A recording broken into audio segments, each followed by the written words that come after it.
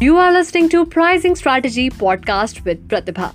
In this episode, we are going to discuss about the concept of geographical pricing. What if I told you that you can buy 200 ml of Coca-Cola for just 5 INR? Well, it's true. To increase the market share of Coca-Cola, the company has used the strategy of geographical pricing, where it sells the product at a cheaper rate in the rural areas compared to urban areas. Geographical pricing is a way where pricing of the product is based upon the location where it will be sold. The key challenge is recognizing that market conditions and consumer pricing sensitivity differ by geographical area. Price disparities exist not only over large geographic areas, but also within districts and even within the same district. A business may use geographic pricing to charge different fees to clients who live in various places or nations.